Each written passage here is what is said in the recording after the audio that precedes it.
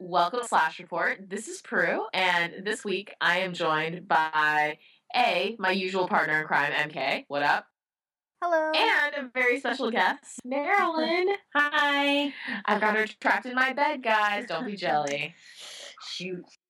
We had video on for a second. It was super hot. It was. All titties and girls all over the place. Yeah. We actually do have kind of our boobs out. Yeah. Not gonna lie. We're in our pajamas. I'm drinking. It's very sexy. So hot. So hot. It's all of our, slow running makeup at the end of the day. Oh, yeah. It's nothing more attractive than this action right here in my bedroom. I got home. I washed my face. I took off, my all your clothes. Not all my clothes. I took off, my bra and my dress, so I'm wearing, leggings and a t-shirt. It's not your style, bro. It is your style. Yeah, Yeah. it's true. It's also, this is also officially becoming, a stripper line podcast right now. Gentlemen. Now we get some gentlemen listeners. Oh, great. Of course, the gentlemen listeners that we're most likely to pick up have no interest in titties, so this is a wasted effort on them. Yeah, You never know. Never know. But guys, what we're actually here to talk about is... The Avengers! Yay! Assemble, y'all. We're so assembled. Mhm. So assembled. So, MK, what did you think? Avengers. We all have been waiting so long, shat ourselves over multiple, trickling, teasing trailers, and then we finally got the whole, Joss Whedon splosion all over our face. That's right. What do you think? Well, one, I think that's a word that's going to have to go in the dictionary. But two, exclusion. Kill me with fire. Delightful. Okay, so I really, really liked it, but I will say the first hour of the movie feels like a two-parter of an okay TV show. Yes. Yeah. And then after that, you're like, no, now it's awesome.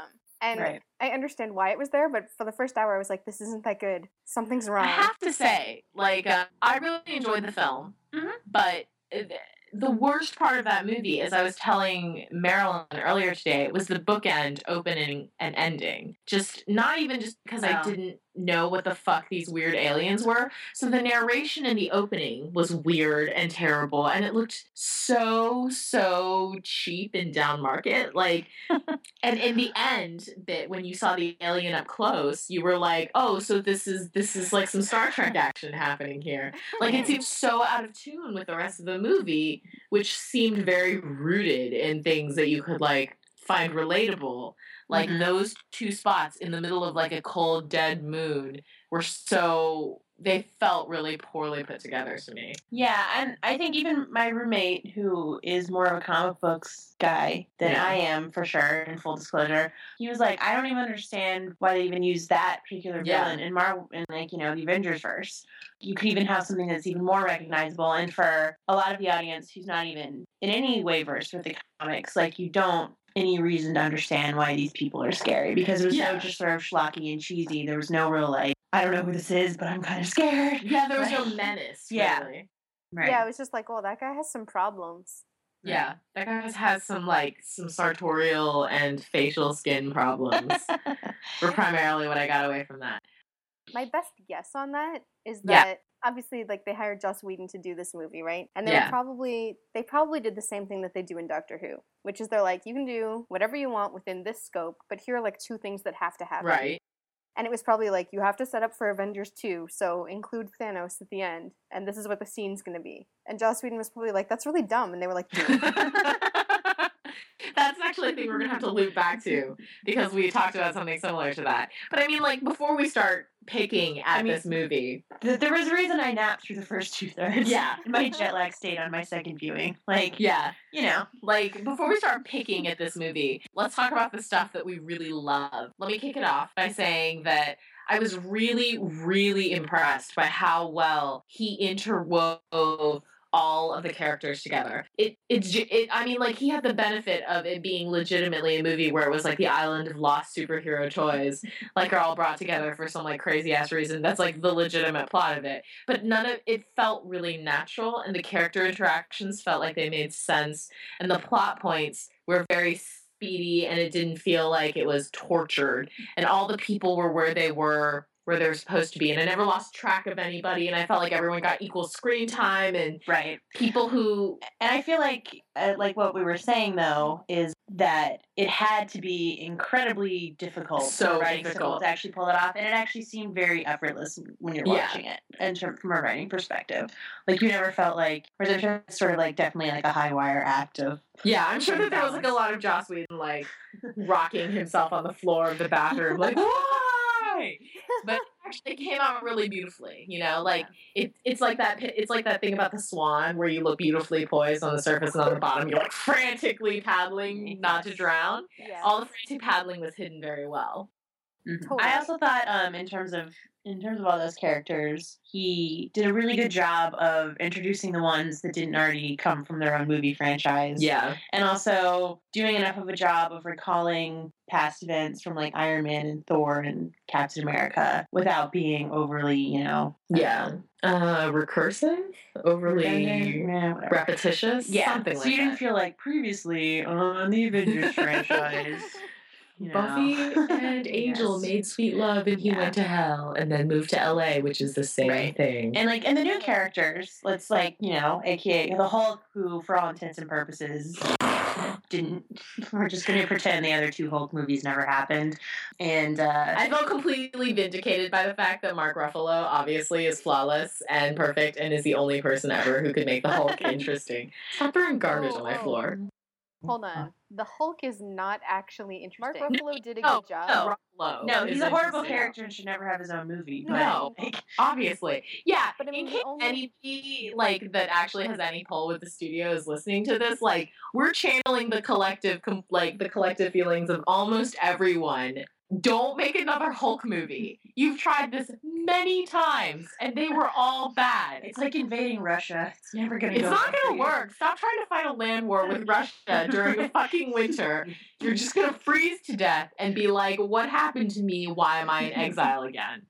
Yeah, but the only reason that the Hulk is good in the Avengers movie is because of everyone else. Right. Yeah. Like you have to set up the joke and then he's the punchline. Right. But yeah, and also Hawkeye and Black Widow were also like did a really good job of introducing those characters and making them shine. Yeah. I thought Hawkeye was fantastic. Yeah. I was actually sort of worried because I was like, oh god, they've taken Jeremy Renner and like broken him off from the team from the beginning.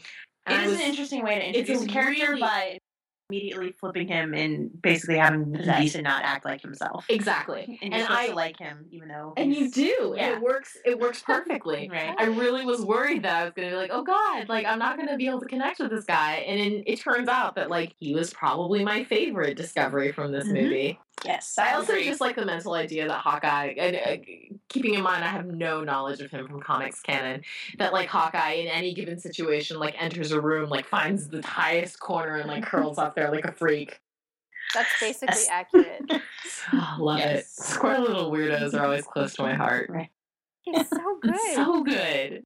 And he's from a circus. His old outfit was like bright pink. Bright pink? Like, yep. Pinky purple, yeah.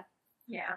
Purpley pink. I'm sure Jeremy Renner was really sad that they changed that. I mean, his new costume was very flattering, though. His new costume was very beautiful on his arms. And his ass. His arms, that size of my thighs. I know, I was like, I want to touch your arms. Slipping into Jeremy Renner time. I'm sorry, like, when that man spends as much time talking about the lunges that he does and the squats that he does, I think it's okay for us to objectify him just a teensy tiny bit. He works hard for a He also flips houses. Yeah. You guys know this? Oh, really? I didn't. Jeremy Renner, before he hit it big with the Bourne franchise and the Avengers movie, presumably, used to make more money flipping houses than he did acting. He still flips houses. He was like a real estate agent / actor. No, he didn't real estate agent. He would like buy houses and fix them. So he would be like going to a premiere, like doing some acting, and then running back in his tux and like buying tile. He did it all by hand. It was amazing, like him and his friends. So if he needs a reality show where he's like an actor / HGTV, there's a reality show there where like Jeremy Renner fixes shit and then is an actor. Oh, he's too good for like a channel. That would be like the greatest non-starter porn of all time. Like you ask for a contractor, Jeremy Renner shows up at your door, and you're like, yes. Yes, you can be my plumber. Come in, fix my piping right now. Hey, Jeremy Renner, want to get up in these pipes? Oh, I would probably just terrify him and he would have to leave. He would have to leave. But you are kind of a creeper, Em. Shut up. Okay, last night I was going to dinner and I was... Were you wearing my clothes as you went to dinner? No, I was actually wearing my clothes for once. Yeah. So everyone think about that for a while. I live in England. You left some here. I need to be close to you. But the point is, I was walking along King Street, like towards this restaurant, and all of a sudden my phone goes off, and I pick it up, and there's a text message that just says, "I see you from the streetcar." And I was like, what? Okay. Is this your best friend? No, it was M.A. Is this Chris? It was M.A. She could see me from the streetcar. She's like, "See you at the restaurant in 5." It's like, oh God. You're just surrounded by creepy people who encourage you, basically. Yes. To be ever creepier. Yes. I think if I ever visit you, Emily, I'm just going to be, like, paranoid of everyone. Justifiably. Yeah, count your clothing, because she'll hide some of it. I didn't She hide can it. smell it and be close to you. Too bad you can't really sell underwear on eBay anymore. It's too bad. There's still some specialist sites out there if you want to do that. Good to know. Thank you. I mean, you have to write up a profile and be able to pretend that you're, like, a virgin who's never known the touch of a man, but... The sad part is that I 100% believe that Prue knows exactly what she's talking about here and has looked into this. Sometimes, you fall on hard times and you need to have backup plans. Yeah. The economy sucks. It's true. The economy sucks. I wanted to travel in college. I really don't have any marketable skills. But if dudes are willing to buy panties that I have worn, well, it makes both of us happy because I needed new underwear and you needed it's a win-win. Rub my underwear on your face. Cool. Yeah. This is very special. I'm glad we all got to share this moment in the middle of the Avengers episode. Like, our listeners are probably like, what the fuck just happened? This is going to be, like, edited out, though, right? No. Taken. Congratulations. Okay, other things that we actually really love. Thor is just epically wonderful. He's just a good dude. He is. He's just a good dude.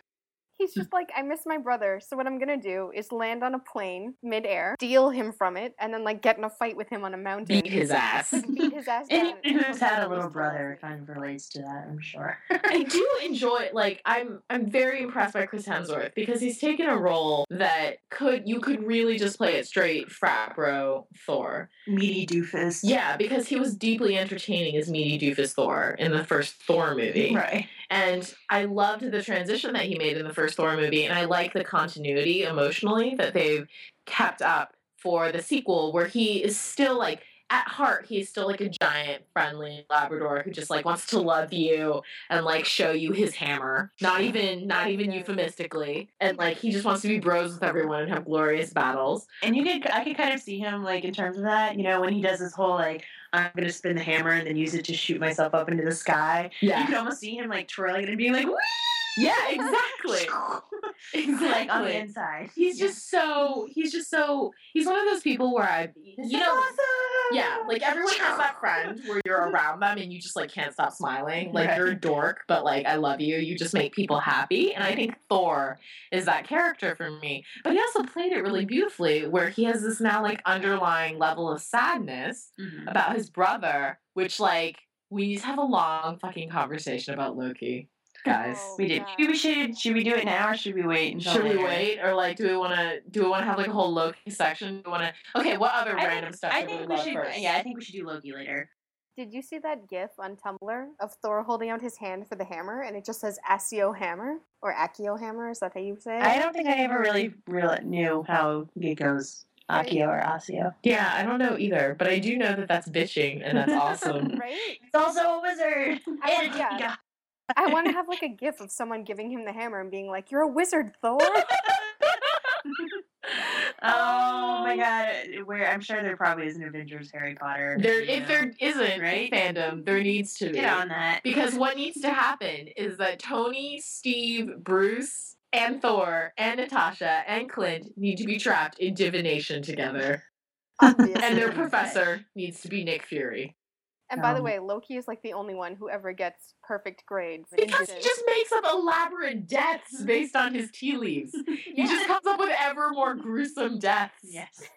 Oh, he'd be such an emo kid too. Oh my god, he'd be great. He would keep trying to pierce pieces of himself. Yeah, it wouldn't go well. No. He'd have like, he one of those assholes who tries to tattoo himself and it doesn't go well. Yes. Aww. He'd do the ice cube and the needle thing, to pierce his cartilage. Ew. Disgusting. What the hell? Why do you guys know these things? Parent Trap. Haven't you ever done this stuff, Em? No.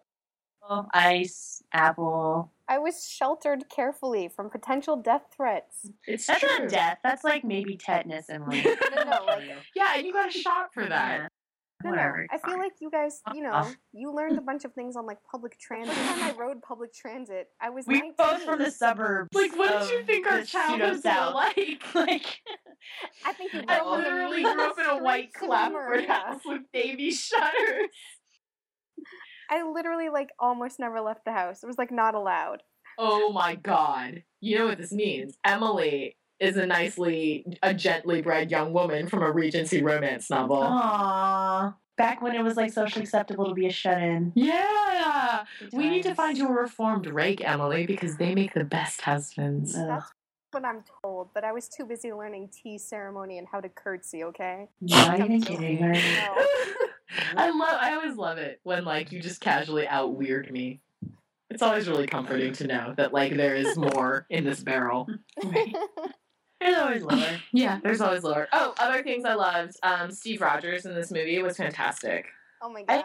And I think it's so interesting because out of all the other movies that sort of, fed into the Avengers movie, Iron Man has a very sort of, bottle feel to it. Both of them where you're like, now we're going off to save the day again or, essentially do. And Thor is the same way where he's like, and I'll be back. And then but the ending of the Captain America movie is actually like a really, really weird ending. Yes. In a lot of ways because it can't really resolve itself at all. Nope. And you never actually get to see him really adjusting to, modern life. Yeah. Or sort of coming into his own and trying to deal with that. And yet I still feel like you did get a sense of him kind of in having something to do and a purpose, sort of coming into his own in a way and like not being as lost as you think he probably should be in his current position. Yeah. Which was really nice to see, sort of. It was like, aw, Steve Rogers. Yeah. You get shit done. You're familiar. You're back among like, soldiers and stuff and like doing things and saving people and like being awesome. Like making the hard decisions. Good because for you, someone baby. needs to make the hard decisions. Yes. I would be very curious to know how much time had elapsed between the end of the Captain America movie and the beginning of this. I don't think there was really that much. I didn't really get that, and where I'm taking that impression from is when he lands, or when they come to the, what the heck do you call the fucking flying... The helicarrier. The helicarrier. I'm clearly revealing my ignorance. The good ship, awesome. Yeah. and Natasha makes sort of the offhand comment of like how it was quite a to-do when they found you. Yeah. That seemed like very much like this recently happened kind of thing to me. At least that was sort of the impression that I got from it, that it was just sort of like they just recently found him. And even the last scene in Captain America, the like scene that happens right after the credits. And they basically take it with him in the punching bag. Yeah, that's the first scene that you see him in the Avengers. So true. Right. I basically consider the Avengers to be Captain America too. Yeah, that's sort of true. I mean, it was the most blatant one in terms of like, you'll have to tune in next time to find out what happens to Steve in the future. I also think that in terms of characters for the Avengers movie, there's always like interesting ways that feed into the characterization and perception of characterization, right? Because if you come into these movies cold, like if you had never seen any of the previous movies, you get one read on them. If you had only known the Marvel characters through the movies, you get one read on them. If you had gone into the comics before, you get another read on them. I'm one of those people who never read the comics, but I watched the movies, and afterward I did research because I was interested. And I loved Steve Rogers as a character, but I also wasn't really sure. I'm very, very suspicious of people who are certain in their correctness. And I feel like Steve is, if nothing else, certain in his moral correctness in all things, which meant that when I got into this movie and I saw him being angry about stuff, but also like recognizing that he was being angry about stuff enough to step back and listen to what Stark and Bruce were saying and to like actually go investigate when they were pulling up all of these like X, Y, and Z arguments. Right. I was like, yes, this, like, you just won my love, because you've now become like a fully rounded character that's not just, I have a war to fight and I know that this is right. Well, I think that my favorite moment in terms of that is when Tony's like, you know, Fury doesn't tell you everything. Yeah. And like him being like, oh, like Yeah. the people in charge are not necessarily Trustworthy. You know, right. Yeah. And I might have to figure this out for myself. Yeah, and then he like decides to go break into random places in a helicarrier. Right. Yeah. That was actually a bad thing to reveal, Steve, that you could be pushed to that, because Tony's going to abuse that shit like crazy. The shit out of that. But it really made me want Steve Rogers' PI. What? Yeah. Okay. Steve Rogers, private investigator. Because Echoing Silence. He'd be amazing. He would be so amazing. Nobody No, loves him. disagree. I don't, but like, can you imagine like Steve? Don't write that, because that would suck. Well, it'd be kind of actually, I feel like, hilarious on a certain level, because you know that he would be like, I think my wife is cheating on me, and then he would go investigate and like see the wife boning someone else, and then he'd just be like, sad. Why do people do bad things? He would just wait for the wife to come out and be like, you ma'am, shouldn't do this. You're married. If You you don't love respect your husband anymore, maybe you should think about getting a divorce. I think that's exactly, like, it would have to be a humor piece. But I would read it. Of course you would. I feel like that PI is, at least in my mind, are like inherently, it's a cynical like expression, and that's why that would be funny, but not because it makes any fucking sense at all. Like, see, like, he and Tony could be like rival PIs, but Steve is really bad at it, and Tony's really good at it. This sounds horrible. My brain isn't actually working today. You're so alone on this. We can't go with you. I'm not going to give you a kitten to take with you on this journey because it's dangerous. Oh, man. Yeah. Yeah, that's how bad that is. Think about what you did. All right. Anything else from you in the Squee Love It category? Oh, this is sort of dovetailing to Loki, but I actually, again, want to reiterate, loved the Hulk in this. Yeah. Love the Hulk in this. Most especially that part where he picks up Loki, beats the living shit out of him inside of Tony's apartment. Yeah. That was the greatest thing that happened to me ever. She was very excited by it. I can so happy. That. Yeah. I can imagine it. I also love when Loki tries to turn Tony, and he's like, sorry, performance issues. That was really cute. Yeah, I like the little metal clink from the thing hitting his arc reactor, and doesn't Loki say something like that usually works? Yeah. Right. And Tony's like, sorry. That was so good for me. An official segue time. Can I actually, before we segue? Yes. I'm sorry, can we take a moment to say that Black Widow was fucking yes. the most what the badass. fuck? How did we completely forget that? We definitely need to talk about how fucking awesome she was. She was really awesome. Fantastic. Oh, I just want to be her. Well, pretty much like as soon as they like that her opening scene, awesome. Yeah. For so many levels. Yeah. Like and the way that she definitely manipulates people into thinking that she's some helpless character, and then is like, actually, I'm using you. Yeah. Yeah. Taking your gendered expectations of me, and I'm using them to fuck with you. It's actually great because it's not like she's not just good at physical violence. She's actually really smart. And the way that they show it isn't like, hey, look how smart she is. It's like, yeah, Black Widow, holy shit balls. Yeah, exactly. I think that the other thing that I really enjoyed about her characterization, and particularly the way that ScarJo decided to play it, and I like, this is going to be inarticulate, and I have no idea whether or not anyone will actually understand or parse what I'm about to say, but I feel like there's this trap that people fall into, that if you want to write a strong female character, that strong female character is inherently supposedly without flaw, because she has to be like a badass and like ultra hot, have no time for anybody's shit, and be like flawless and whatever, and to show zero vulnerability,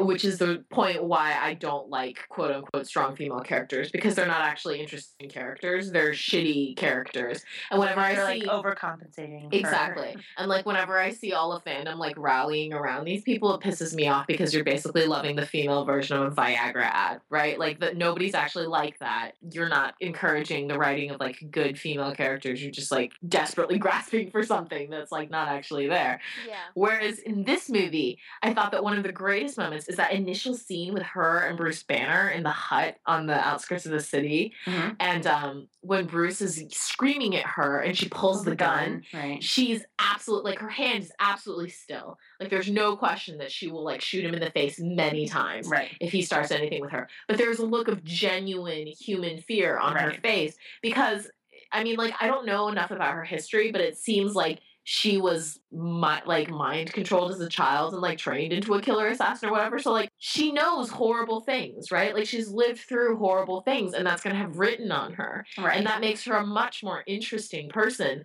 that she knows all the awfulness that comes, that she's in one way or another somehow like atoning for, or like she's chosen the side of the better angels for some reason. That we will know in when she gets her own damn movie. Which she better.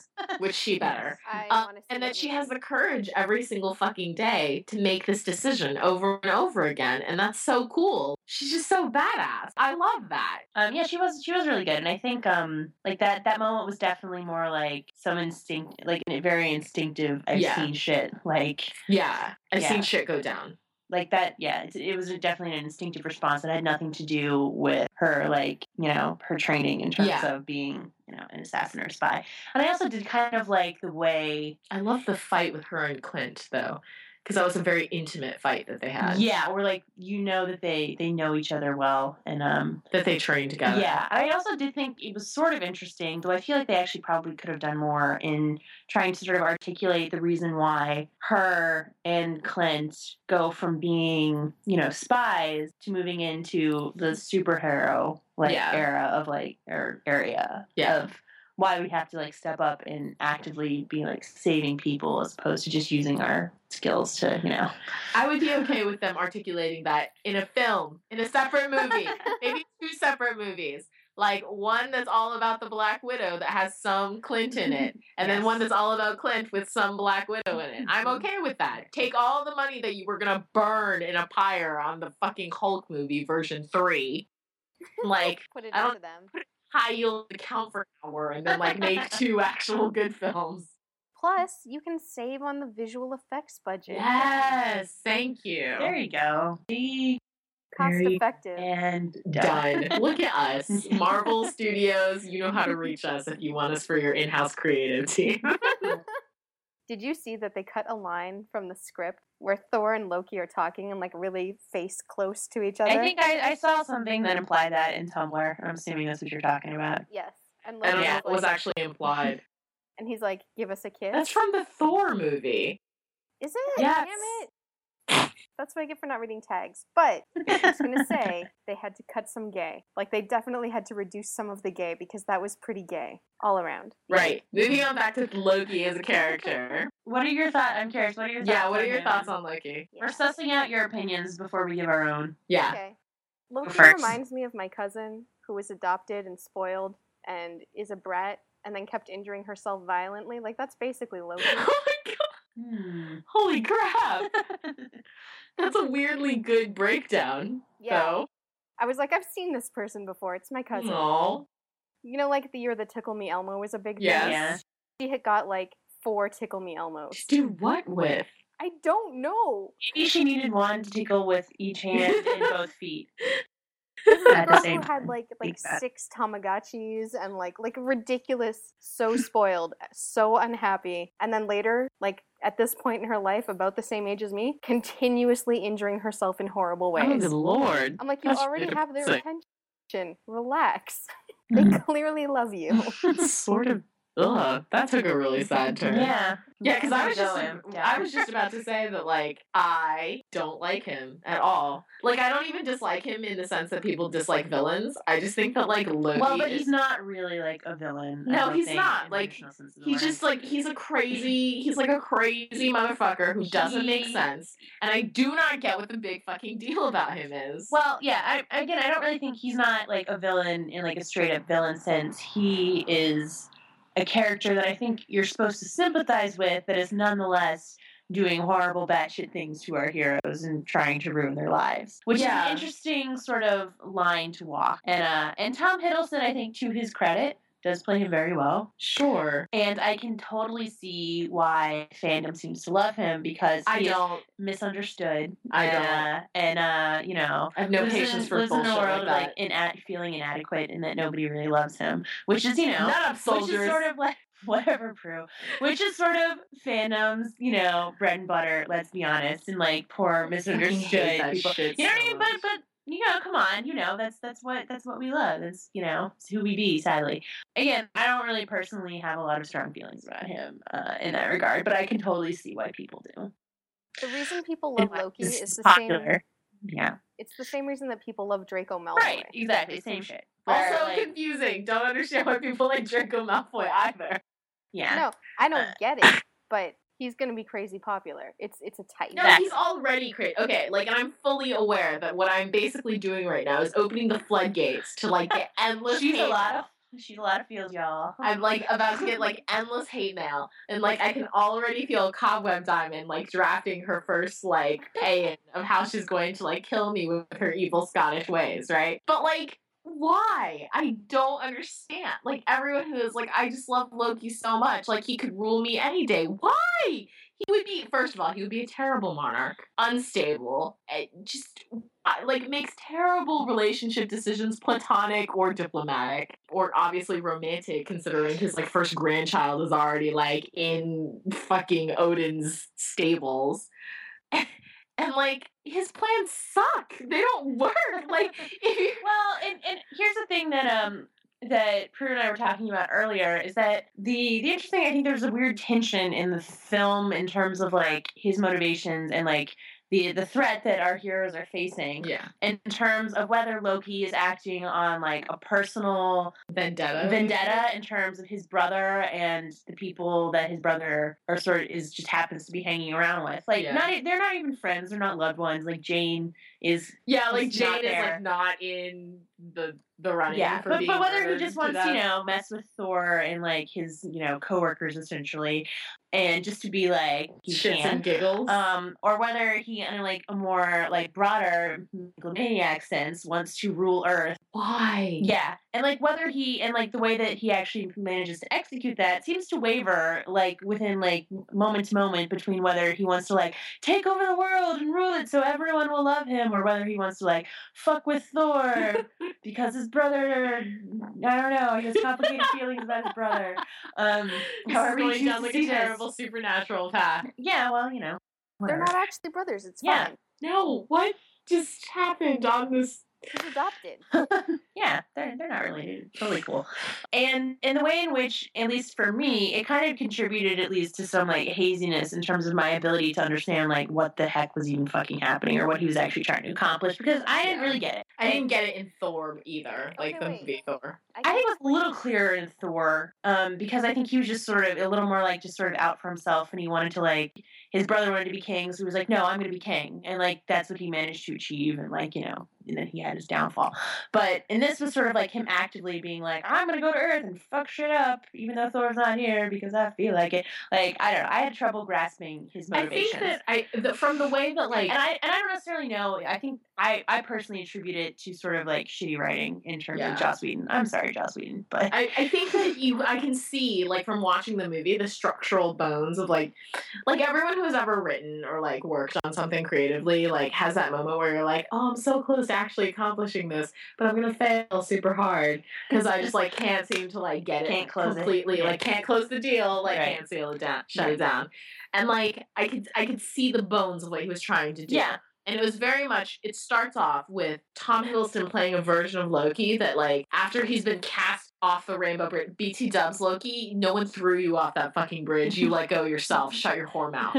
Like, him, like, dropping down into the ocean of the universe, like, probably been picked up, like, had some rough times, and started hanging around with these, like, really rough dudes. And I think the idea... He fell in with a bad crowd. Guys... No, okay. Listen. No, listen. What are you doing? I think the idea is that he got in over his head. Right. Because in the beginning, he doesn't look happy. He looks sort of abused. Like, he looks tired, and he has, like, a sort of, like... There's a weariness. There's a weariness, and every time someone is like, shut it down, it's not like, I don't want to. It's like, it's too late. You can't. Like, it's beyond his control now. He's started something, and even if he regrets it, he's going to see it through to the end. But the problem with this plot is that, like, in the middle, you have two courses of action at this point, right? Like, you can either have that person continue with your fatalistic recognition that they've started something terrible, but they have to see it through to the end. Right. Or you can have them turn good and try to, like, rescue that. We knew that wasn't going to be the way that went because he's supposedly our big bad for this movie. Right. But he also didn't take the first one either. He, like, midway through decides to go, like, megalomaniacal, like, I was king of Asgard. You can't talk to me like that. At which point the Hulk justifiably just, like, beat the shit out of him. Well, and I almost feel like it's weird because you could have, if you had more personal stuff involved in motivation or less, it would have made more sense to me. But it was the exact wrong amount. But it was weird in the middle. And, like, if you had been like, I'm going to go fuck with Earth because I want to get my brother's attention. Like, that is a motivation legit. Where I'd be like, yeah, sure. Like, that makes perfect sense. You know it's going to bring Thor out and he's going to be like, he's going to come be like, brother, what the fuck are you doing? I'm going to eat that up with a spoon. Yeah, sure. I would be all over that. And I guess maybe that was implied, but it was never, like, explicitly stated. And, like, the stupid, beginning of the movie, as, like, ham-handed as it was, didn't really do anything to, like, help establish it. And then it was just never clear from that moment on, like, why he was really doing what he was doing. At least not to me. So he looked fabulous on a whole new planet. Yeah. Right. So my understanding of the Rainbow Bridge is that when you have the actual bridge that they broke, is, like, that's fine. You can travel from one part of Yggdrasil to the other. But if you don't have the bridge, you are basically falling through space-time both forever and for nothing. Like all the time in the world and no time. Right. Which would drive you mad. And assumedly, he winds up on that crazy asteroid with those crazy aliens instead of on Earth, where he probably intends to go. Mm-hmm. And then needs to find a way to get to Earth, and then basically is like, I'll get you the Tesseract if you put me on Earth with an army. Yeah, which presumably he was mad when he made that deal. Like, mad insane. Right, but that's what I'm saying. But, but there wasn't really enough of, like, I don't know, there wasn't... He was too lucidly self-serving midway through that movie to be like, I'm crazy from space-time and bullying. Or there wasn't, like, enough of, like, a visceral, like, a change you could feel of him being like, he came back and that boy wasn't crying, right? Like, like, he was very, like, he was a little fucked up in the beginning. Like, but he was always a little fucked up, so... Yeah. He was like he looked busted in the beginning, but he got real healthy in the middle and, like, just... Yeah, that's valid. But here's the other thing. Odin, real good at raising sons to kill things. Not so good at raising sons to have smarts. When Thor first lands on Earth in Thor, that boy is dumb. That boy is, like, ultra dumb. He's like, I'm just gonna break shit. He's beautiful. He's so beautiful, but he's beautiful like a painting. It doesn't have a brain. Hair is so shiny. You know what I mean? Like, he's a dick, and the only reason that he actually can behave on Earth is because he wants to impress Jane and get in her pants. Right. That is the only reason. I don't think that was it. I think I would say it'd probably be more accurate to, like, to convince Jane to let him get anywhere near her. Yeah. Because, like, or Thor, to do more than just bone him and be like, that was good for me, see ya. Yeah. Because Thor was actually a gentleman in that movie, right? Like, he kissed her hand. Right. And then Jane was like, fuck this noise. Right. Like, I'm feeding you. I better get some tongue at least. Right. Which is another reason I loved Thor. Thank you, Kenneth Branagh. Yeah. He's great with the ladies, but he's kind of terrible at everything until he spends enough time with those people. Whereas Loki, like, falls for a long time, is already fucked up, then gets there, and nobody is like, listen, dude, you can't do that. So he's like, I'm gonna fuck shit up. I'm gonna fuck all the shit. Let's do this. Right, and I would buy that. Like, if he was crazy, if he was space crazy and hurt, and this was, like, a crazed vendetta against Earth because of Thor, I think that's completely understandable. Right. But like I said, he just sort of has this giant empty hole in his chest where he wants people to love him. Yeah. And that's what's sort of feeding his need to want everyone to, like, love him and rule everybody, and, like, why he wants his brother's attention. Yeah. And, like, all of that being wrapped up in a very similar thing. And I can, like, understand that on, like, on a level when I think about his character, but it wasn't really super evident in the movie on, like, a minute-by-minute basis, to me, at least. So. Agreed. Yeah. Well spoken. Thank you. But yes, direct your hate mail, rageproofrock@gmail.com. I anticipate your swear words. I will say though, like as a human, Tom Hiddleston seems like a thoroughly delightful human. Oh my god, that man is so precious. He is as crazy as that bag of cats. Yes, as Bruce Banner said. Right. Look, Ede, I paid for your lunch, asshole. Have you ever seen that? I have. Yeah. I've enjoyed it. Yeah. I've enjoyed Tom Hiddleston more than I have enjoyed his character in the movies. Yeah. Does anyone think that maybe he'll come back in the confirmed Avengers sequel? He has to. Like what capacity though? I don't know. But like, I would really like it if he was on some sort of like work release program, like Misfits. Only he has to do community service. Yeah, but can you just imagine having to do community service, but with Thor as like your parole officer? Oh, that would go well. That would be like the worst. He's already working on Thor 2, supposedly.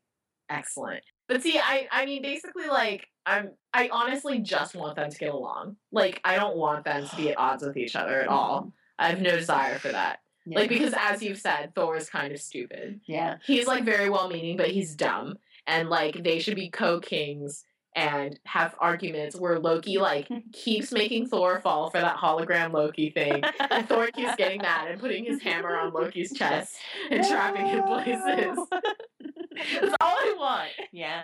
Well, I do think also, like, just a complete side note, I think in terms of the humor in the movie, the funniest part of the whole film for me was that whole, like, he's my brother, you're not going to talk about him that way. And then Natasha's like, he killed 80 people in 2 days. He's like, he's adopted.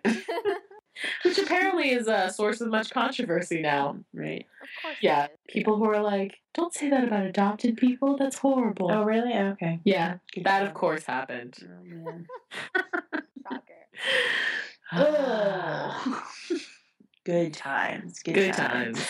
Yeah. I mean, I do kind of want them to, like, work out their shit. I feel like everything would be fine then. Yeah, it's weird. Like, I usually really like prolonged conflict, like, because I think it's realistic and there's interesting stuff to plumb there. Mm. But genuinely, between the two of them, I just want to be like, dude, Loki, chill the fuck out. Let Thor hug you for like an hour. Right. And then just stop. Stop it. Your children miss you. Like, you need to go home. Stop. I can't help it. It's just like going to be great forever.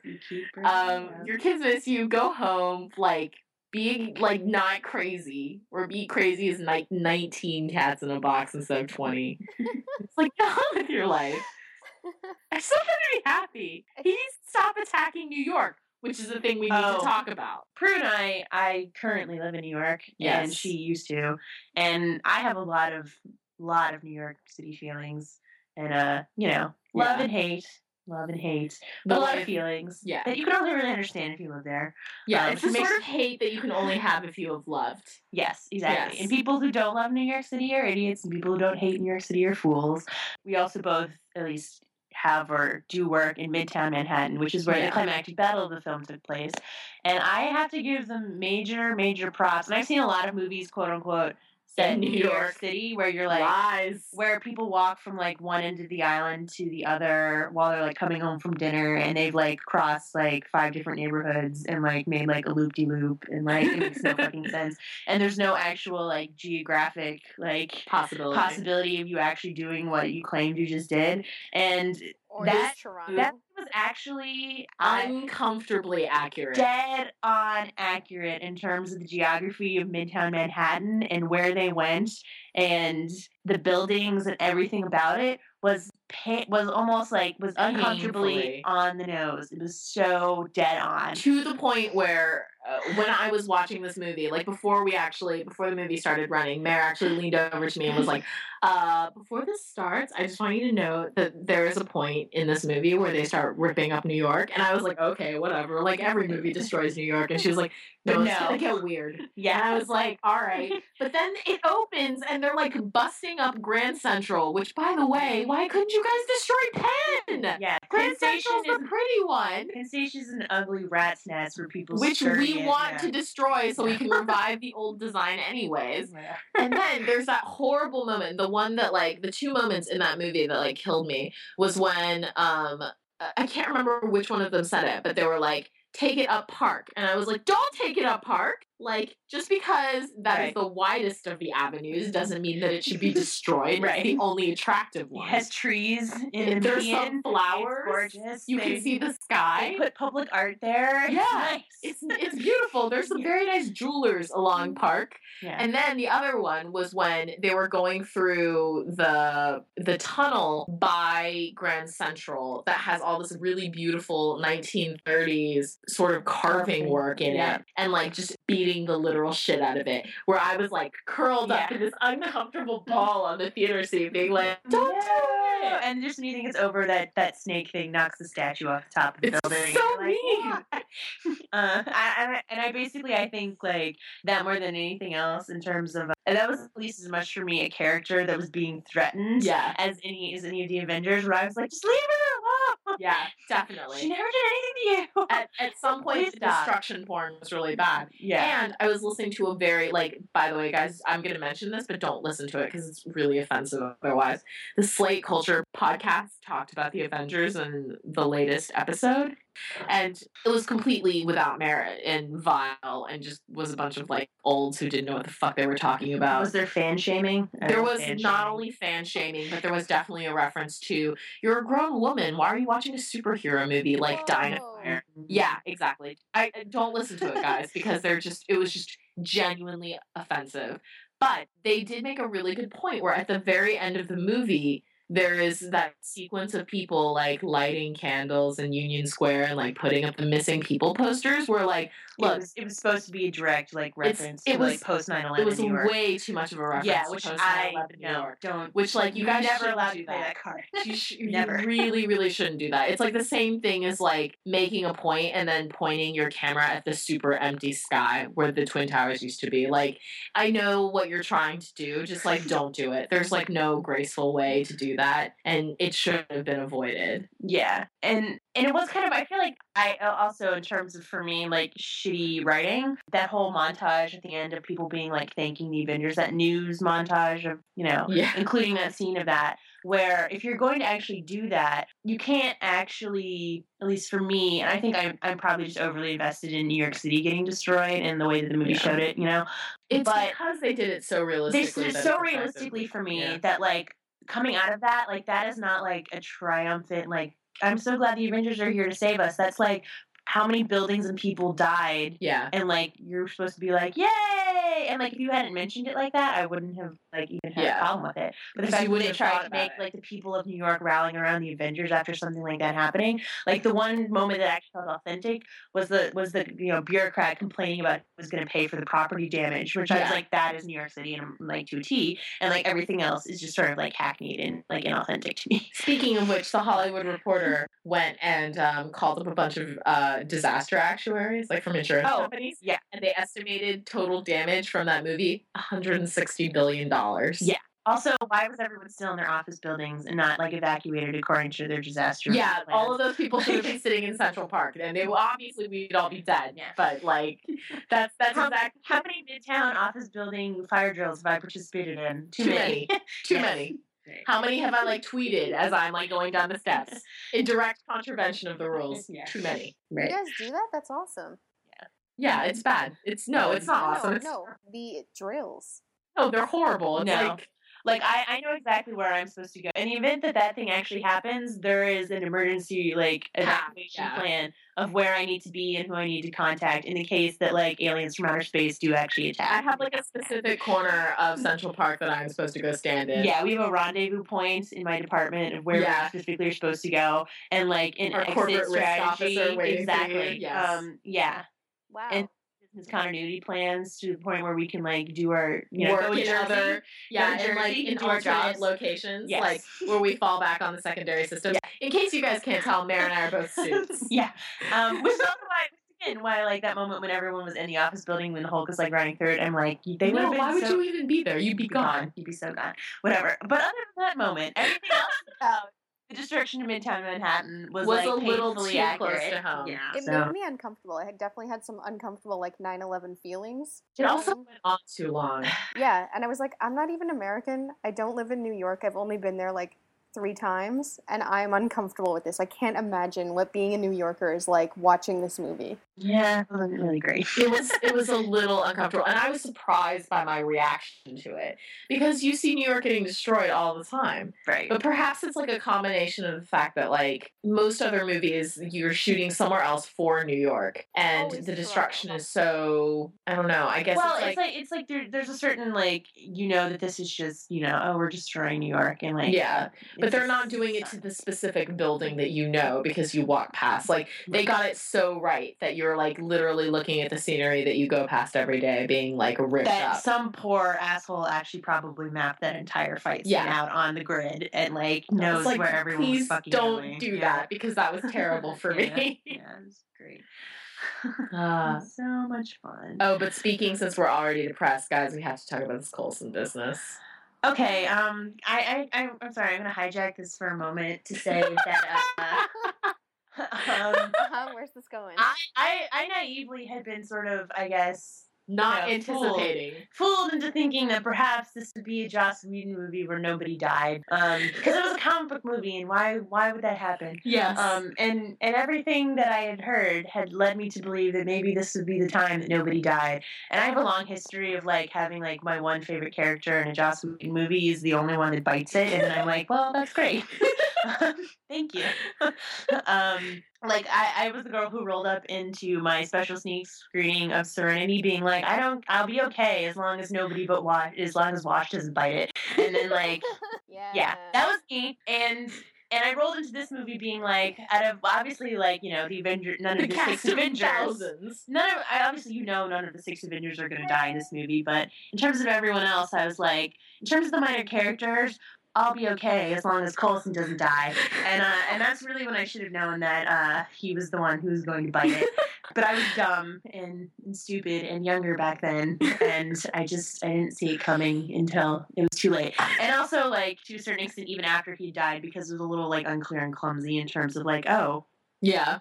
I, like, didn't believe it. Yeah, and I don't know if that was just me, like, the sheer force of my denial sort of kept me from being like, wait a minute, he died? He just died? No, that wasn't just you. That wasn't just you. Because I was genuinely, like, when Nick Fury and Coulson are, like, on that floor, and, like, Coulson goes still, and I was, like, I was genuinely waiting for him to be, like, to shake himself out of it a second later, because that was such an odd scene. Mm-hmm. And, like, Justin, you should know how to kill people. You're better than this. Yeah, like, come on. You've made me cry through, like, 7 different fandoms at this point. Like, what? Why?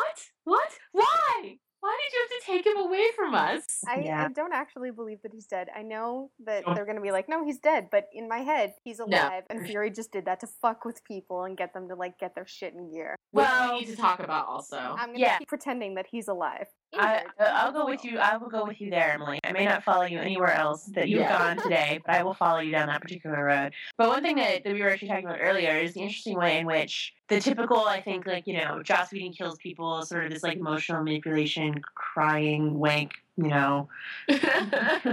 right, like, here's how I'm gonna make you have feels, and I'm gonna make you love them, and I'm gonna kill them, and this is just sort of how I roll, which, is pretty much what he does, whether you, like, agree, like, the way that he works or not.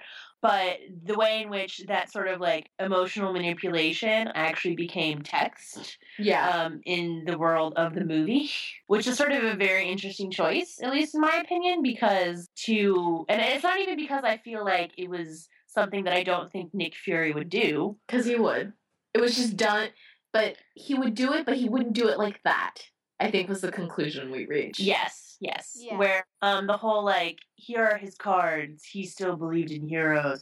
He would be more like, look what the fuck just happened, you guys need to get your shit together. Yeah. Would be more the tone that I would expect that entire thing to go, and instead it was like, here are his cards with his blood on it, and he, believed in heroes, and you should, Yeah, this is a dude, like, this is a man who wears, like, a fucking black leather duster in the middle of presumably hot summer in New York because heat is afraid to touch him.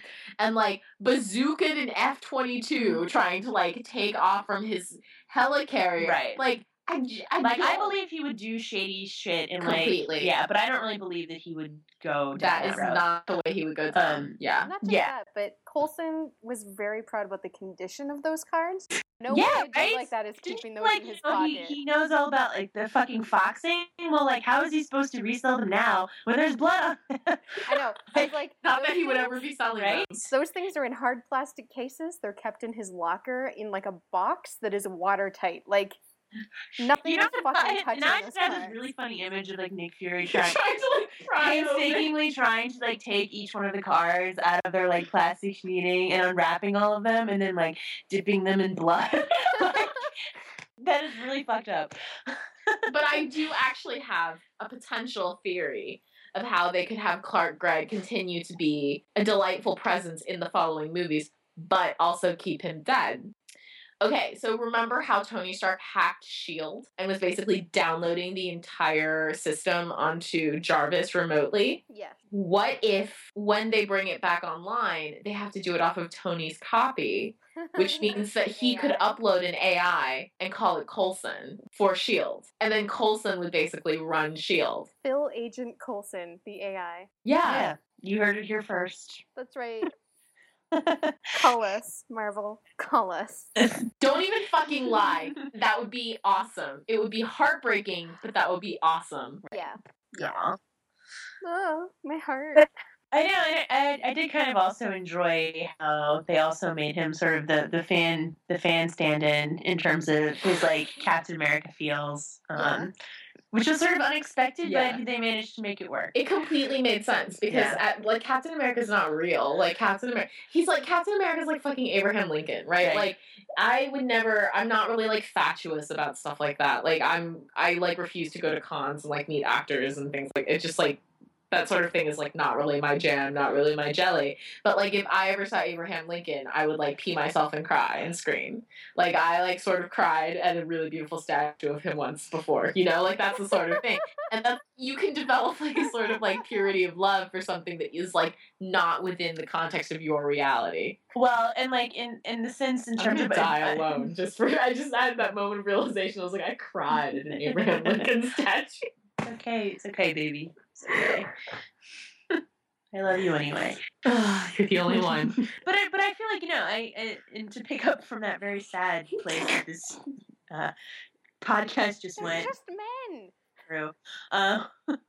But I do think, like, it totally makes sense the qualities that Captain America has as, like, a quote-unquote superhero, where, like, even though he's really strong, like, that's not really what makes him a superhero. Yeah. It's the fact that he is, like, a genuinely good person down to his bones and, like, get shit done and, like, will do, you know, the right thing and makes the hard decisions and can, like, lead people and, like, manage people very effectively, which is something that I really enjoyed about his character, especially in the end, in the climactic battle scene, where you got to see sort of that coming out. And those are all the things that you could totally see Phil Coulson as a person, like, even, like, you know, is admiring, like, the legend of Captain America and, like, meeting him in person would totally be all about. Which sort of, like, goes hand in hand with the earlier Nick Fury thing. Right. Where I was saying, like, okay, look, I think that the Captain America fanboying completely makes sense. Because no one ever expects to really meet Captain America, right? Like, he's, like, an amazing thing that happened once long ago. Like, he's like a paradigm that is not an actual person. Exactly. Right. Whereas, like, I don't think that, I mean, I'm sure that Coulson believed in heroes, but in no way did he believe in heroes in that, like, treacly sort of way that Nick Fury was saying when he was trying to manipulate them. Because Phil Coulson is the least, like, he gives no fucks about these superhero assholes. Like, he threatened to tase one into the ground and watch Super Nanny over his drooling body. Like, he rolls his eyes at, like, fucking Thor all the time. Like, he deals with fucking Hawkeye and Black Widow all the time. You can just imagine him having to, like, break up some fucking terrible hair-pulling fights in the halls. Like, he's these people are not just real. They're, like, crazy batshit teenage divas to him. So, to be fair, if Hawkeye would stop stealing her gel, they wouldn't have this problem. Yeah, but she won't tell him where she buys it, so what is he supposed to do? It's from Russia, bitch. They were my favorite. They were my favorite brothers in that movie, by the way. They were so awesome. Yeah. I don't know if they're heading in, like, a romantic place, maybe. Who the hell knows where they take that shit. But I would be okay whether or not they took that to a romantic place. Me too. I don't want them to be romantic. But you know what I do want? What? Black Widow Hulk. They had some moments. They had really good chemistry together. Their entire relationship was very interesting. All of their scenes together there was a lot of weird things, that sort of interesting moments that came to the surface, I think, for both of them. They both understand each other, I think. Yeah. Like, I thought they played that really delicately well, like that first initial meeting. Yeah. And just the scene where he's turning into the Hulk and she's pinned down, like her leg is injured. You just see, like, she's like, yeah, I'm in physical pain, but more importantly, I can't get away.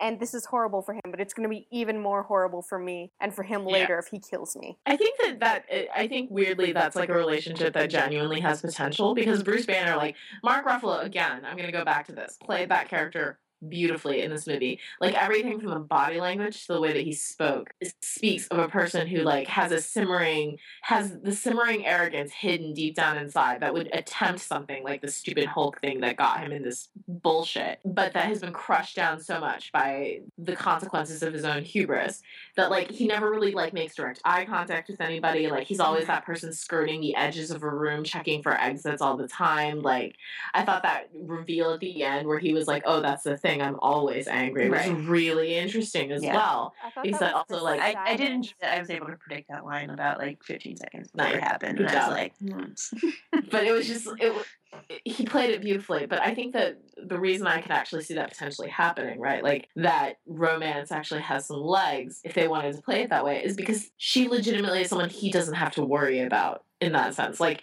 he could never date a civilian. But, like, if Black Widow was like, I would like to date you, you're like, all right, because I think you can take care of yourself. Right. And, like, were I to Hulk out, you would probably rip my throat out. But I'm cool with that. Like, and we both know that you would do it because it would be necessary. We'd be square. We'd be good times. Right. They were good. Okay, I like that Tony is like, I don't want to be in the Avengers, shut up. Take your boy band superhero group elsewhere. Secretly building all sorts of plans for all of the Avengers. Like, totally wants to be in on that. He's like, can we just be bros? Like, come on. Well, and I think also, sorry, to, like, backtrack a little bit and contextualize that, another area in which, like, the writing choices of this movie were sort of interesting and maybe not successful in this way was the whole thing of the Avengers, like, project is something that they dropped a lot, like, that Peter talked about a lot. But in terms of, like, a plan for this to happen and then it never actually working and him trying to sort of get them to join together anyway, even though it was, like, a plan that had been scrapped. And you didn't really know exactly when he had tried it, why it had failed, and that sort of being, like, the main, and what conflicts were keeping all of these people from actually working together, and, like, why it was so important that they ultimately come together and in the end, and, like, why that payoff was so satisfying to actually see them, you know, join forces when it wasn't working before. But you never really understood exactly the background behind it. And so, again, like, a lot of his actions in terms of, like, here's his cards, here's Phil's cards, he believed in heroes, you guys need to, like, do this. It didn't feel like, it didn't make sense to me on some level. Because you just never understood the background of, like, why this was so important and why it didn't work and what was keeping it from working before that suddenly wasn't now. Yeah. As much. Besides, like, the obvious, like, glaring personality issues of all of these people and, like, you know, how none of them really play well with others. And although Tony's glaring personality issues were not that glaring in this film. No, that's except for his constant need to, like, because he was instantly nice to Bruce. I really enjoyed that pattern that they had. Like, the fact that the two of them genuinely respected one another on, like, a scientific level. But, like, he did seem compelled instantly to pick on Steve for no reason. Whoa, there's totally a reason. What reason? Tony's dad is a dick, and he, like, pays no attention to him his whole, like, you have a genius child, and you're like, yeah, go play in the corner, whatever. I am busy thinking about Steve Rogers. His whole life! I'd be pissed. I don't buy it like as much. I mean, like, I can see it, but I don't really necessarily, like, think it, I don't assign it that much importance in terms of how I read that character.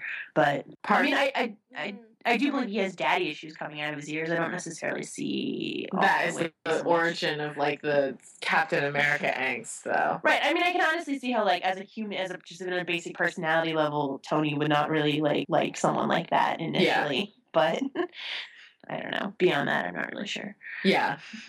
I wanted to ask you about this. What do we think about the Pepper Tony thing? Pepper, you can do better. Yeah. Yeah. Like, Pepper should have been with Phil. Aww. No, they would have made it even sadder. Yes.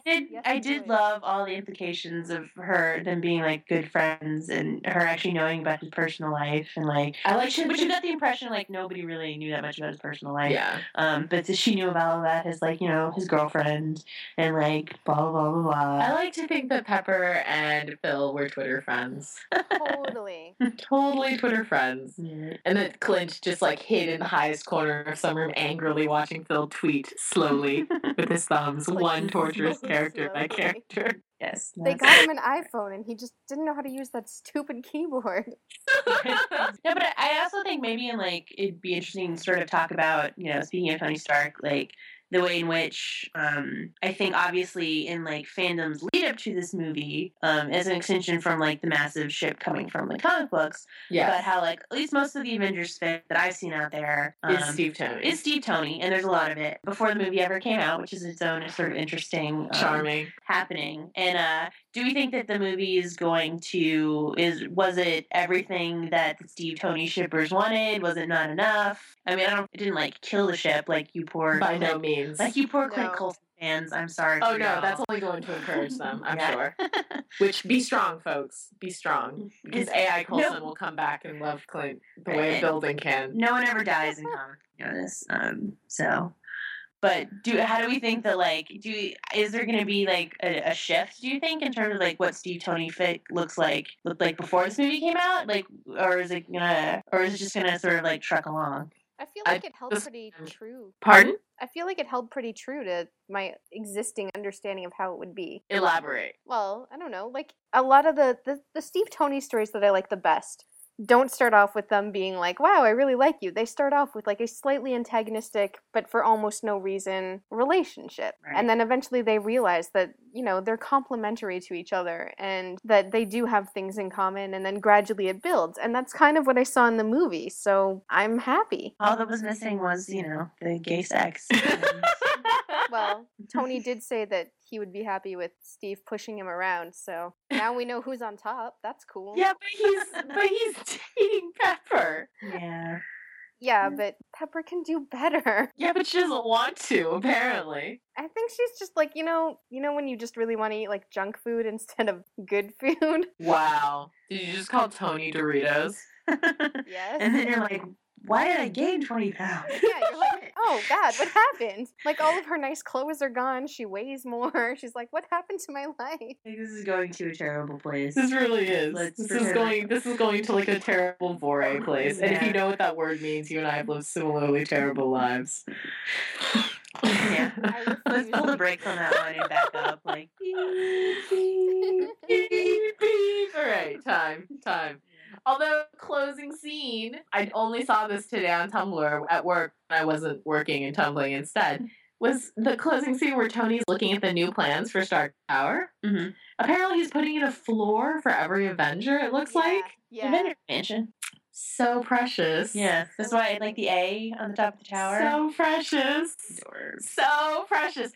MK. Although when I was watching that, do you know what I was thinking? He's like you. He wants to like put everyone in like a creepy commune within like stalking range, and like he probably steal Steve's clothing and wear it all the time. Maybe. And what do you want? Tony and I would get along really well, okay? That's probably, unfortunately, true. Yes, it is. Yes, it is. But, like, I don't drink and he drinks a lot. I think we can be good friends. It's, all the more for him. Yeah. I will play drinking games with him and I will just drink Sprite. It'll just even the playing field. I'm vaguely sure that he'll win anyway somehow. Yeah, he will. Not sure how, but like at some point with enough Sprite, you're gonna throw up, and he's just gonna keep going. Yeah, he is, and I'm gonna be like, I'm so weak, I have to pee. That is how you will drink him under the table. Good job. Unless he's wearing a suit, in which case he'll be fine. He's got a filtration system in there. It's okay. You can live off of that shit for like 3 days. No. Right. We have to move on. Right. Well, I do think sort of though in that regard is that I feel like as I think, at least for me, I'm not really super personally like that deeply invested in Avengers fandom, I must admit. The fact that the fandom was so kind of like the cart before the horse, essentially, where there was all this build up, where they had kind of built the house and there was just nobody living there for months and months and months, or some other like actually a little better metaphor than that. But I think there was a lot of ways, and I feel like it was such a hyped movie, I'm sure, and such a long anticipated movie, and things that people wanted out of the fandom, there were such many layers of expectations that I'm sure everyone brought to it.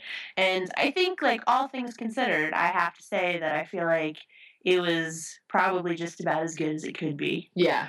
100% agreed. Yeah, that was my overall takeaway from it. And I hope that, the fandom keeps trucking along. It's not like, and I think it didn't really, like, it gave you enough. It didn't really, like, over-satisfy you where you don't really need any more after that. There's still, a lot out there to, deal with and play with. Yeah. And, so. I think it's going to be fine. I came out of that movie. Good job.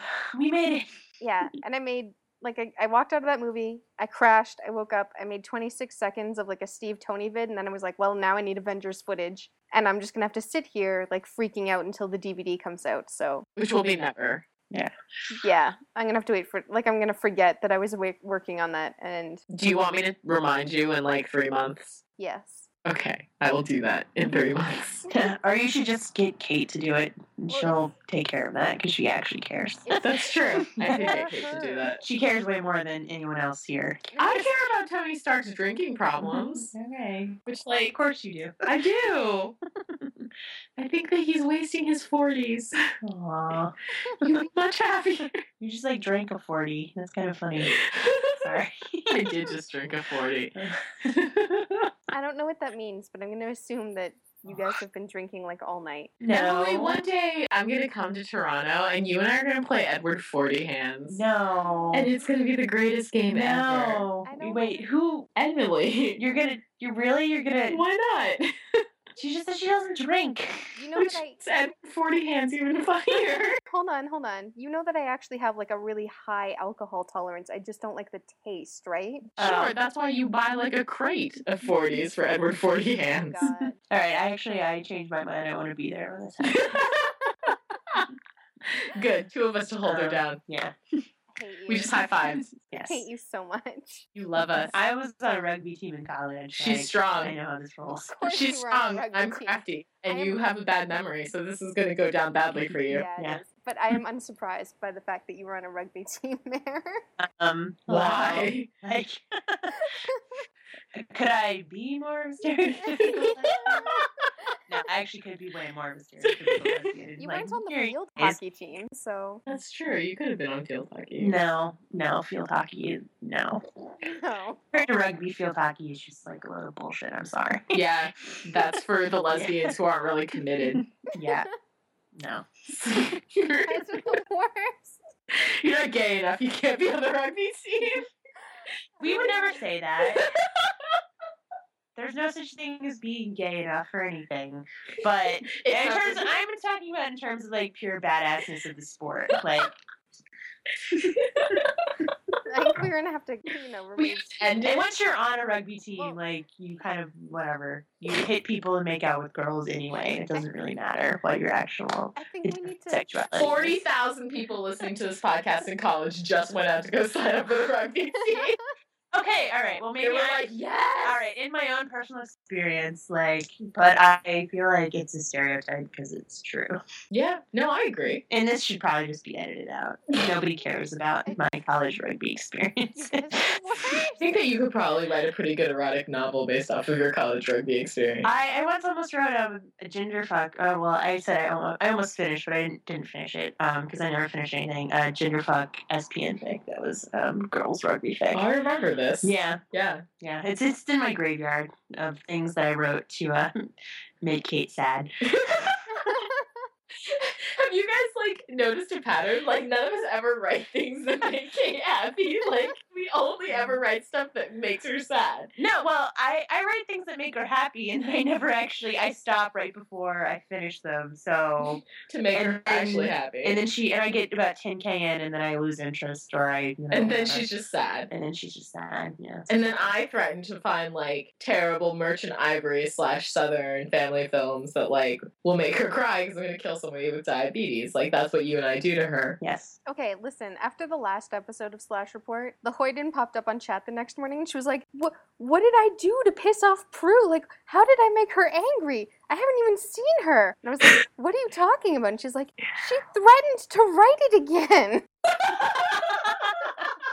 Okay, well, let's be honest. Like, until she does write it, that is always the threat. Like, it's never been taken off the table. Like, it's just sitting there waiting for those stars to align and the right fandom to come along. Mm-hmm. And then, once the moment is right, then she will strike. I'm going to do maximum damage with this shit. And it hasn't been right yet. But it's coming, and it always will be. I would have to say, guys, the only reason I would ever write Teen Wolf fic is to kill Styles with diabetes. That's really make you a dick, where you're like, I don't give a shit about this fandom, but 3 of my good friends do, so... I'm really glad that you hate werewolves enough that you're never gonna do that. I really do hate werewolves. We should just do listener questions and slow entries and corrects. This is getting really dangerous. So we're going to start with our SLO entry of the week. This is actually from a while back, but we missed it in our comment carding. And it's from our old favorite, Gaffy Labs, who apparently is like a bottomless well of terribleness and shamelessness. Be proud, Gaffy Labs. But this is her entry. So her entry begins. There was a worm placed in an anus, and the worm-filled partner was kept on bed rest for days until it grew to the size of a small boa constrictor for prostate stimulation and sex shenanigans and died. Fluid everywhere. Now, here's the question that naturally arises from having read this entry. There's plenty, really. Well, no. This is the one where, like, my editorial brain is like, this could have been written more clearly, because it presents 2 equally horrifying possibilities. Is it fluid the worm, or is it from the anus? No. It's the question of, did the worm die, or did the worm-filled partner die? Or did everybody die? Did I die? Did all people involved in this die? I'm so glad that I have not read this story. I am so glad that she's told us about it, so that if I ever accidentally click on something that sounds like it's the beginning of this, I can just, like, hit the eject button immediately. But that's a really terrible way to start off this. It's not even starting off the season. But this is, like, really upping the painfully terrible ante here. Yeah, you guys are gonna... That's some stiff competition. I don't know how you're gonna worm your way around this one. Oh, you went there. No! And I went there. I waited until it grew to the size of a small boa constrictor. And then it died. I love puns, and I hate that. There's nothing about this SLO entry that isn't worthy of hatred, MK. Yeah. Questions, reader questions. Fine. Palate cleansing reader questions. From Love the Boys. I was chatting with my cousin recently and was expressing my general distaste for the remake, reboot, adapt everything, rather than take a chance on an original attitude in Hollywood/publishing right now. And her response to that was, don't you write fan fiction? My knee-jerk response was, it's not the same, but is it? One of these things... Totally the same.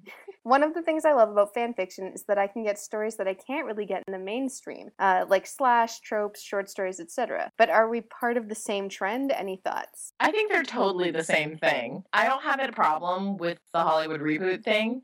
I think that good original creations will always have power, but I think good reboots are similarly awesome. Like, the Avengers movie is technically sort of a reboot reinterpretation that's, like, super fucking entertaining. Right. But Inception was a completely original juggernaut, and that was brilliant as well. So it may feel pervasive, but I don't think it is. Because if you do want to see stuff that's not rebooted, it's out there. It may not be like the big blockbusters, but it does exist. And also, I do think that fanfic is very much in the same vein.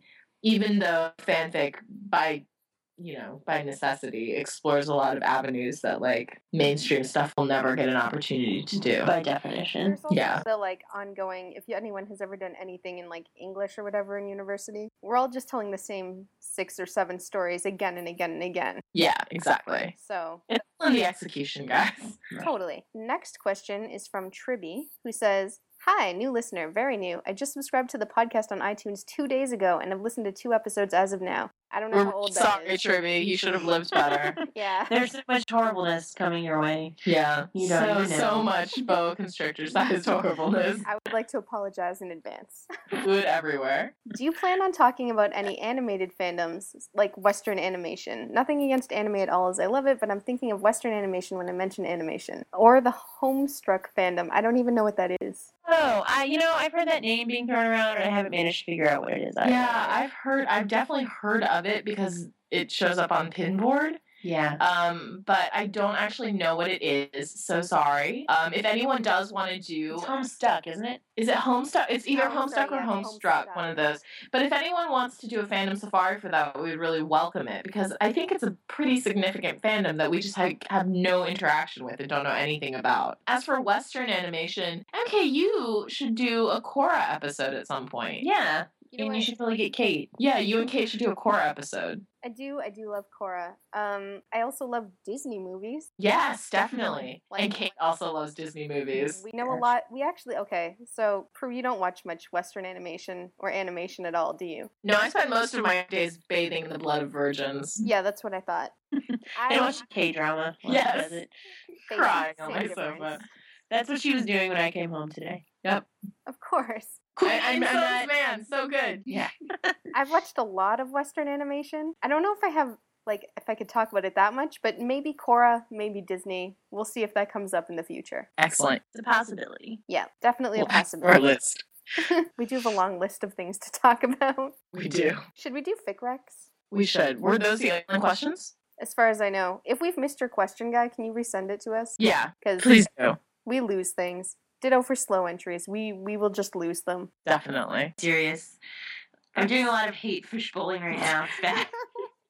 Hate fishbowling, that's nice. Which is a new addendum to fishbowling, where you're in a fandom that is so has such limited, or I guess is not very productive, or what the fuck word am I that begins with a P?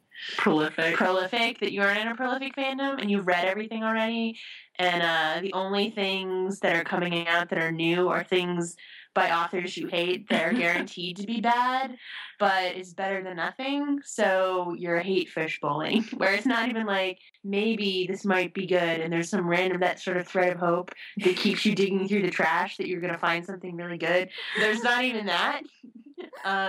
All you have, you just basically know that you're going to end up clawing your face off the entire time you're reading it. It's too low, and that is my fanish life right now, and it's really depressing. So I don't have anything to brag. Mary, I love you so much. I love you too, MK. I love you too. That was a much darker and sadder place than I thought it was going to go to.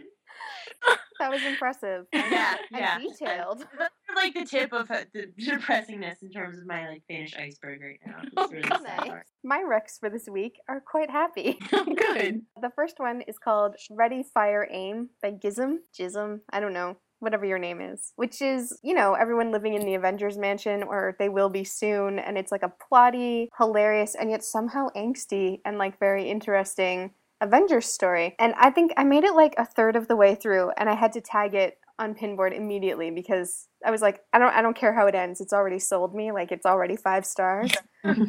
Which is when Tony invites everyone to a party at his mansion, and Steve is just learning how to text. And he sends a message back in all caps that says, "Dear Tony, I am in a meeting with Director Fury. Thank you for inviting me. I will attend, but maybe quite late. Sincerely, Steve Rogers." And I was like, motherfucking 5 stars. Sealed it. Done. Just totally done. Obviously, it's Steve Tony. It's great. You should read it. The next story is called The Best of Life is But Intoxication by Kellerferfic, in which Steve and Darcy kind of become best friends and hang out all the time because everyone is too terrified to talk to Steve Rogers because he's Captain America. They're like, yeah, I can't make friends with him. He's too much. Darcy's like, yeah, whatever. I don't really care. You're kind of incompetent. Let me show you around New York and like introduce you to the future. And they have a really good time. They become best friends. They hang out all the time. Except that everyone at S.H.I.E.L.D. thinks that they're dating. Nice. Like everyone. And they're like, they don't notice. Except that Tony and Clint are like crazy jealous. And it's really cute. It's really funny. It's like medium length. And it has like Natasha and everyone in it. They did a really good job. I think you'll like it. Excellent. Yeah. I also have 2 Avengers Rex, and they're both happy as well. Yay. Well, isn't that nice? I said as I side-eye Marilyn. Must be nice to be happy. It's like a really weird situation where I get to side-eye anybody, but apparently that just happened. So one is, they're actually, wait, hold on. Yes, they are both happy. One of them is particularly timely given the fact that as we're recording this, Obama publicly affirmed as the first American president to like outright support the right of absolutely everyone to have marriage equality. Woo, yesterday. It's untitled. It's by Val Tier, and it was written basically as sort of a celebratory reaction fic to the gay marriage law being passed in New York. But it is a story about Tony Stark fulfilling a childhood fantasy of being married to Captain America. And it is very short, it is very sweet, and it is very, very funny. Super, super clever, just incredibly charming. It is Steve Tony, obviously. And it's one of those stories that like I read with like a big stupid smile on my face the entire time. The second recommendation is in honor of Phil, who is the greatest that ever did great. And it's called A Week in the Life of Highly Respected S.H.I.E.L.D. Agent Phil Coulson by Boom Bang Bang. And it's a Jen story, and it is basically a story about Phil Coulson's no good, horrible, terrible, very bad week and life in general. And it's very farcical. And the story only begins with Captain America breaking out of S.H.I.E.L.D., running barefoot into Times Square, and then Tony Stark happens. And it's basically about all, like, the sort of ridiculous shenanigans that must go into working at S.H.I.E.L.D. on a regular basis, but not, like, add insult to injury. You don't just work at S.H.I.E.L.D., you work at S.H.I.E.L.D. hurting crazy cat superheroes. And Nick Fury is dating his mom. Wow. Which is an added level of crazy. But it's like a running joke throughout the story that like Nick Fury is dating his mother. And you don't realize it until the end. But Nick Fury is actually probably dating Phil's mother. And it's just like this beautiful cherry on the topper of his like very bad, awful week. It's written with this like completely charming, lighthearted, funny voice, and I think everyone should go read it. And we should, as the Phantom Menace fandom has done, collectively decide to ignore this piece of canon. Yeah. You can totally black it out, guys. I promise. Like, just check the Master and Apprentice archive. Well, and also I think what's interesting, at least for me, is that part of the reason why I have faith in it is that I wasn't actually spoiled for him dying at all. Yeah. Even though I didn't see the movie. Yeah, no one was wailing. I think everyone has already decided to ignore it. Like, I even like was like rolling around Tumblr without like any Tumblr savior tags for like a couple days and like had no idea that he had died. Yeah. Yeah. I think we may all just collectively, you know what, guys? Let's all just ignore it. Yeah. Didn't happen. Yeah, shut up, Joss. Stop killing people we love. Yeah. I don't have to stand for this anymore. Yeah, that's right. You may have taken Tara away from me, and you may have killed Wash. You may have killed Wash, and then you murdered Lila, and then you killed Wesley. And let's not even talk about the end of Dr. Horrible sing-along. Yeah, fuck you. But, like, you have to stand for this. Phil Coulson lives forever. Wesley dies? Are you kidding me? He dies in the arms of Aurelia wearing Fred's skin. Oh, fuck yes. you. Spoiler alert. For a show that's so old. Oh, listen, I was high when I watched Any Angel, and then I failed out of it because I didn't like it. I just liked Wesley. That was the only thing I liked. That was the only thing I liked too, MK. And first they slashed his throat, and then they killed him in that ignominious death. What? Don't. You're not going to tell me any of this. I'm just going to live in Teapot Kitten forever. You don't deserve Teapot Kitten if you haven't endured the pain of it. Like, that's the reason we needed Teapot Kitten. Eat it, bro. You didn't earn that one. You didn't earn Teapot Kitten. I don't We're earn revoking shit. it from you now. You can't take it away. Hoyden gave it to me in Kindle format for a birthday one year. Probably the best present you've ever gotten. It was pretty great. All right, guys. I think we need to wrap up for this week because we've been talking about this for an hour and 40 minutes now. Yeah. But just to let you know, some coming up episodes, we're definitely going to do a full episode on The Good Wife. Don't worry. It's not going to be timely, but it will be comprehensive. And everyone should gird their loins and brace themselves because the series finale of House is coming up on May 21st, and it's going to be a doozy. It is going to be hella doozy. Let's just say that they've decided to co-opt Fannin in a really hardcore way. Wait, we're not saying that you should watch House. We're saying, like, maybe watch the first season. Don't watch anything past that. Yeah, we'll tell you when you should like bail out of the houseboat when we actually get to that episode. Well, it's like the same way that I've seen the last episode of Dawson's Creek, but didn't see any like most of the shit leading up to it. I don't think I've ever watched an episode of Dawson's Creek. I just imagine that Dawson cries a lot. Yeah, it's accurate. Yeah, well, he seems like a really ugly crier. No, he is. Okay. The series finale, Dawson's Creek, has its own beauty and majesty to it, in my opinion. Okay, those are the Anyone who's seen it knows what I mean. It's kind of like perfect, and it does exactly what it needs to. As someone who watched like 4 seasons of that show, unironically, I really don't have anything to say right now, except that we have to end this. Yes. We have to end this. That's usually my line. Let's get out of here. All right. We're going to have to blow this popsicle stand. Mara, thank you for being on the podcast. Thank you for having me. Yeah, it was fun. Thank you for taking us down some dark and sad alleys in your brain.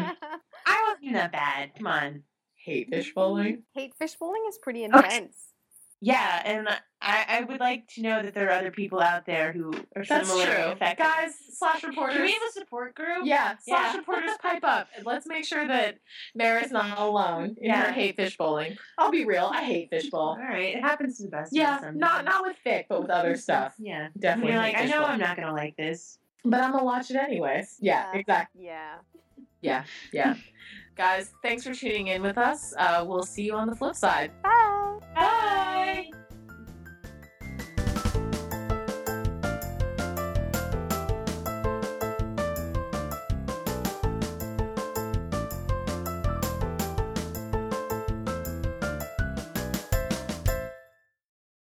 One time we'll go to DC and we can go to the monument at night. Yes. Can we go to the monument at night and sit at his feet? Yes. Look at the promise of America in the reflecting pool. It'd be beautiful. The worst. Yes.